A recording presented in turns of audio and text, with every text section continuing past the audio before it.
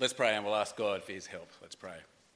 Our gracious God and loving Heavenly Father, we pray that as we look at Psalm 39, that you help us to understand what it says, and you help us to take to heart the wisdom that is here for us. And we pray it in Jesus' name. Amen. Well, earlier this year, my wife, Carmelina, she spoke at a conference, the Equip Women's Conference. And the topic that she was given to speak on was the first part of 1 Corinthians chapter 11. I'm not sure if you know what's in the first part of 1 Corinthians chapter 11, but it's about men and women and the place of men and women and how that should work itself out, how that should be expressed when we're speaking to God or when we're speaking in God's name. Now, obviously, what the Bible teaches about men and women is thoroughly controversial in our culture. Carmelina was very aware of that, and so she spent tens and tens and tens of hours working on this talk. She wanted to be faithful to the Bible, she wanted to be brave and say what the Bible said, but at the same time she wanted to be winsome and not needlessly offensive. So she gave the talk at the conference, thousands of people. I happened to be there, one man among thousands of women. It's quite nice, really. I heard the talk. I thought she did a great job, and at the conference the talk was well received. Unfortunately, what happened is that a newspaper called Eternity reported on the conference. The author attributed a series of quotes to Carmelina. Some of them were true, but taken out of context, and some of them were just plain false, just things that she didn't say at all. The issue hit social media, and there was uproar. I don't like social media at the best of times. But even I was amazed by the venom of attacks against Carmelina. People say stuff online that they would just never say to your face. It's part of the big problem with social media. The rudeness and the vitriol was quite extraordinary, really. Now, reality is, most of the people who attacked Carmelina, they would have disagreed even if they'd actually heard her talk. But what was galling was that they were angry about stuff that she didn't even say. She was in all this trouble for things that she didn't even say in the talk because of that article that was in Eternity. Anyway, as things got more and more heated and rude, a number of people contacted Carmelina. They said, "Have you heard all this stuff that people are saying about you? Aren't you going to step up and defend yourself?" Now, some people went into bat for Carmelina online. Some people who heard the talk, they tried to correct errors of fact from the article. They tried to defend what Carmelina said. That was very kind of them. Well, of course, it just kept the fires going for longer. Now, as you'd expect, Carmelina was very upset about this whole thing. She was worried enough about being attacked for what she did say, let alone for stuff that she didn't say. She thought the whole thing was thoroughly unfair. And with some of the threats that were being made against her, some of the things people were saying they were going to do, she was quite worried for her own safety and for the safety of our children. She kept talking to me about it, and she said, "Jeff, what should I do? All these terrible things people are saying. Should I speak up and defend myself? Should I set the record straight? What do you think I should do?" What would you have said? How would you have answered Carmelina's quandary? Have you ever had anything like that happen to you? Have you ever been kind of attacked or accused of something? Maybe the whole thing was a misunderstanding, but you're being attacked, or maybe you've been falsely accused. People are angry with you for stuff you didn't even say, or it was somebody else's fault. It's not pleasant, is it? Thoroughly unpleasant. It is certainly not easy to keep silent when you are innocent and you're being attacked and maligned. It can start to... Have you ever had this experience that just burns inside you, the injustice of it? You just want to scream out, "It is not fair!" So how should we respond in that kind of situation? What's the wise thing to do? Well, as you can see from the heading, this psalm is written by King David. He wrote it, as it says there, for the director of music. At that time was a bloke from the tribe of Levi, a bloke called Jeduthun. Have a look with me here at the heading of Psalm 39. It's written for the director of music, for Jeduthun. and it's the Psalm of David. As David wrote this psalm, he was in a bit of a bad situation. A little bit like the situation Carmelina was in, probably much more dangerous, but a little bit like it, because wicked people have attacked David. They've accused him, they have scorned him, they've mocked him, and he feels terrible. It's eating him up. He can't have any joy in life. It's just all-consuming for him. Now, it's not like David's been all pure and blameless. He admits that he hasn't been perfect. Of course, he's a sinner. But in this situation, he feels it's a case more of him being sinned against than sinning. Overall, he feels what he's going through, it's not fair. It's not right. So as we start the psalm, what David does is he takes us back in time. Takes us back in time to another time when he was facing a situation a little bit like what he's facing now. Again, back then, he'd been attacked by wicked people. He'd been falsely accused. He was being scorned. And back then, David had made a decision. He decided that what he was going to do was keep his mouth shut. He was going to bite his tongue, zip the lip. He said to himself, I'm not going to get angry. I'm not going to be rude. I'm not going to stand up and defend myself. That was the plan. Just say nothing. Don't say anything good or bad. Don't do anything. You can see it with me in the first verse of the psalm, Psalm 39 and verse 1. That's what David said in this previous situation. I said, I will watch my ways and keep my tongue from sin. I'll put a muzzle on my mouth while in the presence of the wicked. So I remained utterly silent, not even saying anything good. He wants to keep silent, but as things progress, and it's just so unfair, and it's just so not right, he gets angrier and angrier, and it's like a volcano inside him, and it's going to explode until finally, blah, out it comes. He can't stop himself. He just has to say it. Halfway through verse 2, he tried to be silent, but halfway through verse 2, but my anguish increased. My heart grew hot within me. While I meditated, the fire burned, and then I spoke with my tongue. I reckon it should be a full stop here at this point, not a colon. Poor David. Poor David. He could not leave it unsaid. For all his desire to be silent, he had to speak up. He had to defend himself. Have you ever been in a situation like that? You've been unjustly accused. You think to yourself, just ignore it. Overlook it. The person goes on and on, whinging about something you didn't even do. Just shut up. You're not going to achieve anything by defending yourself. Just keep quiet. But it builds and it builds and it builds, and you can't help yourself. The injustice is too much to bear. You feel like your good reputation has been besmirched. You feel like other people are looking down on you. They think you're wrong. They think you're stupid, and all along they don't know what they're talking about. It's not your fault. It does feel like a volcano inside, doesn't it? I'm not the only one who feels this, am I? It does feel like a volcano inside. It is hard to hold it in. You just want to scream and shout. Well, that was David. He couldn't hold it in. He had to speak. But now he regrets it. I mean, even then, he knew it was a bad idea. He knew he just needed to keep his mouth shut, zip the lip, bite your tongue. But he couldn't manage it. And so now what David does, he turns to God in prayer. And he asks God to teach him an important lesson. In fact, it's two lessons, two things that he asks God to teach him, things that will help him this time as he faces a similar situation. The first thing he asks God to teach him is this. He asks God to teach him that his life, it's nothing. It's fleeting. Before God, it's so unimportant. Verse 4.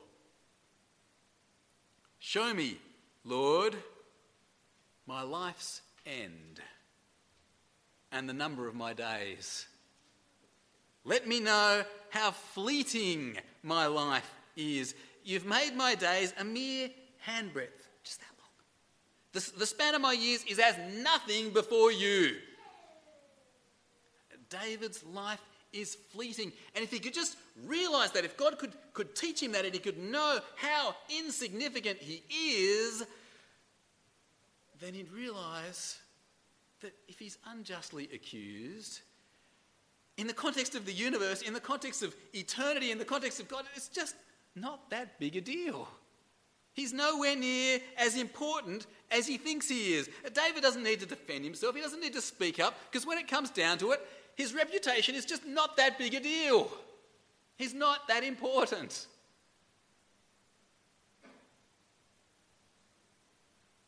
But it's not just David who isn't important.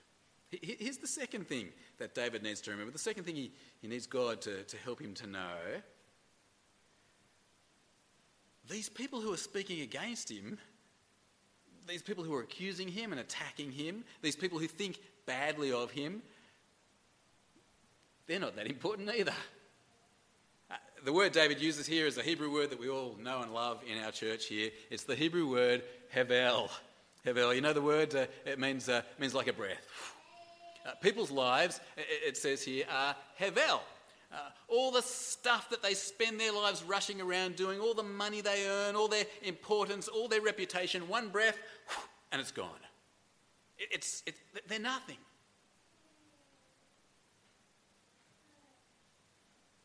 And if God could teach David how hevel these people around him are, it'd help him to realise, who cares what they think? Who cares what they think? Why do you have to speak up before these breaths? Verse 6. Everyone is but a breath. Hevel, good translation there. Even those who seem secure. Surely, everyone goes around like a mere phantom. In vain they rush about, heaping up wealth, without knowing whose it'll finally be. Here's what David needs to learn. He and his reputation, not that important. And all these other people and their opinion, not that important. Not so important that you have to speak up. Not so important that you must defend yourself. It doesn't need to be said. And so here's where David ends up. Here's what he's learned. He's not going to worry about defending his reputation. He's not going to be so concerned about the opinions of other people. What David's going to do is he's going to hope in God. He's going to ask God to save him from his own sin. He's going to ask God to save him from the scorn of other people, and then he's just going to leave it there in God's hands. Verse 7. But now, Lord, what do I look for? My hope is in you. Save me from all my transgressions, and do not make me the scorn of fools. It's a good lesson to learn, isn't it? Doesn't need to be said. It's something I often say to my children. Sorry that they're here to have to hear this, but one of my children will say something, and perhaps it's just not quite exactly correct. And another child will feel, I really, really need to correct what was said here. It can't remain uncorrected. If it remains uncorrected, something will be wrong with the fabric of the universe. And so they have to correct the first child. And then the first child, having been corrected, recognises the extraordinary injustice of having been corrected, and they feel that the fabric of the universe will be completely destroyed if they don't bite back and defend themselves. And so, out of seeming nothing is created an extraordinary fight. I say to my kids, you don't actually have to say it. If someone says something that is not quite right, you don't have to correct them. If someone corrects you, you don't have to defend yourself. The universe will not collapse if you leave it unsaid. Do you know what most of the time it boils down to? It's just plain pride. And you know what? Keeping your mouth shut will make for so much more of a pleasant, peaceful life. That's the lesson David learned from his past experience. And so we come now to the current situation that David's facing. Again, it's a difficult situation. Serious, very serious situation. It's causing David to weep tears, making his life a misery. It's all consuming again. But this time David's trying hard. He's keeping silent. He knows that God's in control. God's the one who's done this. God's the one who does both good and bad things in life. So he doesn't have to speak up. He doesn't have to defend himself. Verse 9. I'd put this in the present tense, but I was silent. I would not open my mouth. For you, God, are the one who has done this. David's managing to shut up. And instead of talking to people now, instead of having to stand up and defend himself, he does what he's learned he should do. He prays. He asks God to save him from the trouble that he's facing. Verse 10, remove your scourge from me. I'm overcome by the blow of your hand. David asks God to save him. And he says to God, I've learned my lesson. I know everyone's sinful and all their wealth and their reputation, it's Hevel. Verse 11, when you rebuke and discipline anyone for their sin, you consume their wealth like a moth. Surely everyone is but a breath.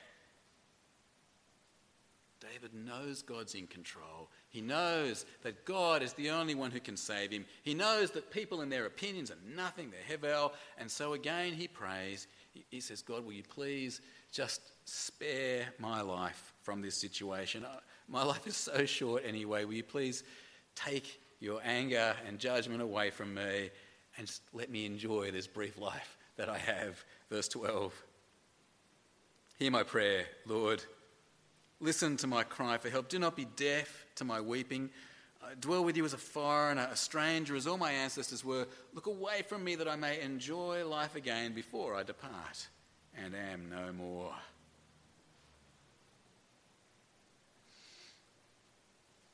All right, can you see what's here in this psalm then? So, David's in a difficult situation. He's facing trouble and scorn from wicked people. It's making his life miserable and he thinks it's not fair. Previously, when he'd found himself in a situation like that, he could not keep his mouth shut despite his best intentions. But he's asked God to teach him a lesson. He and his reputation, not so important that he has to speak up. Other people and their opinions, not so important that he has to speak up. And so instead of speaking up to defend himself, David's better off praying about it. And so that's what he does. He keeps his mouth shut and he prays to God, to the God who is in control of the situation, to the God who's the only one who can save him, to the God who's the only one whose opinion matters.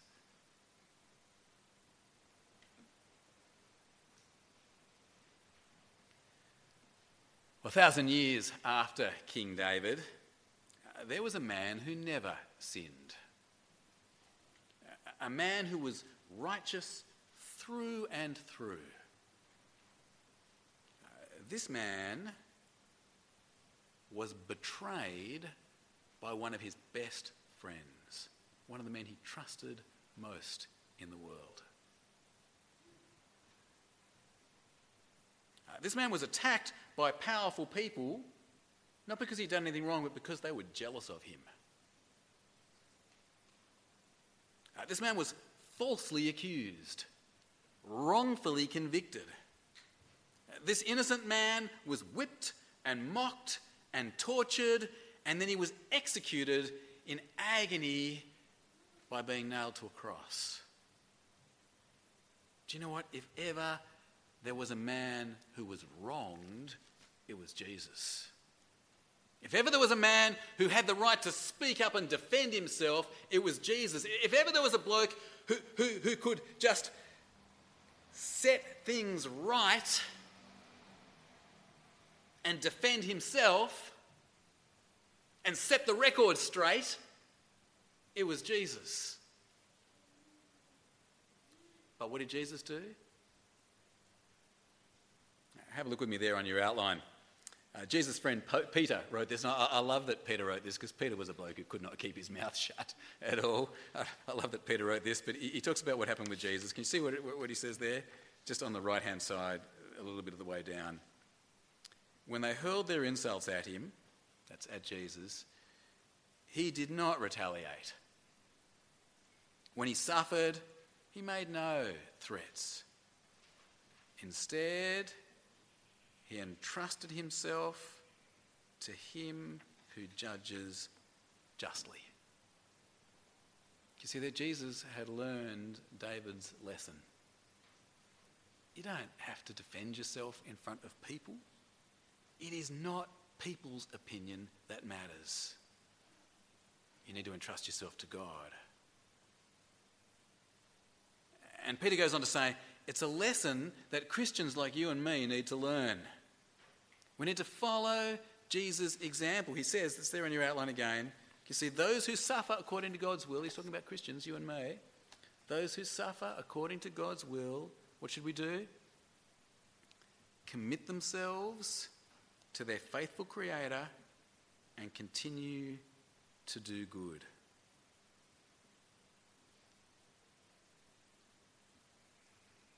Friends, is this a lesson you need to learn? Are you one of those people who gets all uppity when you're threatened? When you're maligned and when you're mocked? Are you quick to jump to your own defence? Quick to make sure the record is set straight? Maybe you're in a situation like that at the moment. This morning, it's a long time since I've had so many people come to me after a sermon this morning and say, this is exactly the situation I'm in at the moment. I think it's because it's Christmas and we have to spend time with family.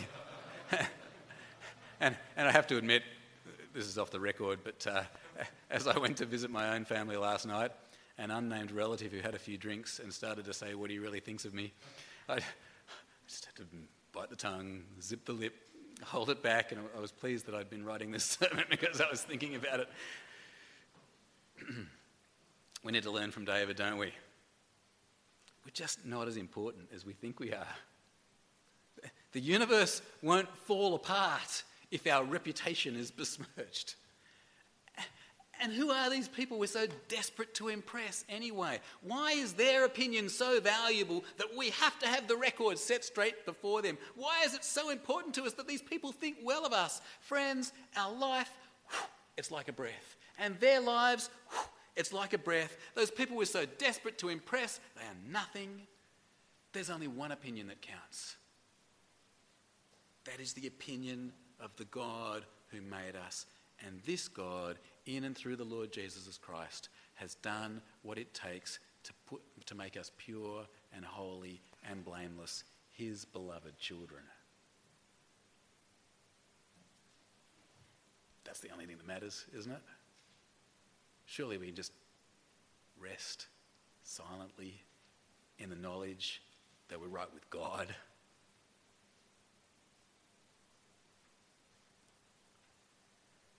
So in situations when we're facing scorn, when we're falsely accused, when we're suffering for doing right, what should we do? It's very simple, isn't it? We need to get over ourselves, put aside our pride, and if I can say it in the nicest possible way, just shut up and pray about it. Now, of course, there are situations when we ought to speak up. Especially when we need to be defending the weak, especially when we need to be speaking up for the glory of God. But that's not usually what makes us want to speak, is it? Usually it's about our pride. How do you know when to apply this? A few people asked me this question this morning. How do you know when to be silent, when not to? The rule I generally recognise in myself is that if I desperately want to speak up, I probably need to shut up because it's about my pride. If I desperately want to hide and say nothing, I probably ought to speak up because it's my cowardice. Sad, but true. I don't always give good advice to Carmelina, but when she was being attacked after her talk last year, I said what I still think is right. I said, Carmelina, I heard your talk. I thought it was faithful to the Bible. I thought it was sensitively applied. Just don't respond to all these attacks. Don't worry what people think. Don't worry what they say. Just commit yourself to God and let him sort it out. It's interesting, Carmelina asked Philip Jensen's opinion as well on what she should say if she were questioned by the media. And this is Philip's line, I think it's beautiful. He said, what you say is this: it's old news. It's a mountain out of a molehill. there's nothing to say. I reckon that was really neat. And so that's what Carmelina did. She just kept a dignified, prayerful silence, and all the furore quickly died out. People looked for some other person to pick on. And even though it felt like it might, the universe didn't collapse. And a few months down the track, even many of the people who were saying to Carmelina, you have to speak up, they're now saying, no, you did the right thing. Well, friends, another brief year has come to an end. Just a few hours. 4.5 hours? It's going to be 2018. So here's a suggestion. A suggestion maybe for a New Year's resolution. 2018, how about let's not get so caught up in our own stature and pride and position and reputation. How about we speak up less and pray more? Let's pray now. Our gracious God and loving Heavenly Father, we thank and praise you for your magnificent mercy to us in the Lord Jesus Christ. We thank you that he has done everything it takes to set us right and pure and blameless and holy before you. Before you, the only true God. Before you, the only eternal God. Before you, the only one whose opinion matters. We pray, Heavenly Father, we might rest in that, and that it might just slow us down in our desperate volcanic need to defend ourselves and be seen well in front of other people. Help us to learn this lesson from David and from Jesus, to speak up less and to pray more. And we pray it in Jesus' name. Amen.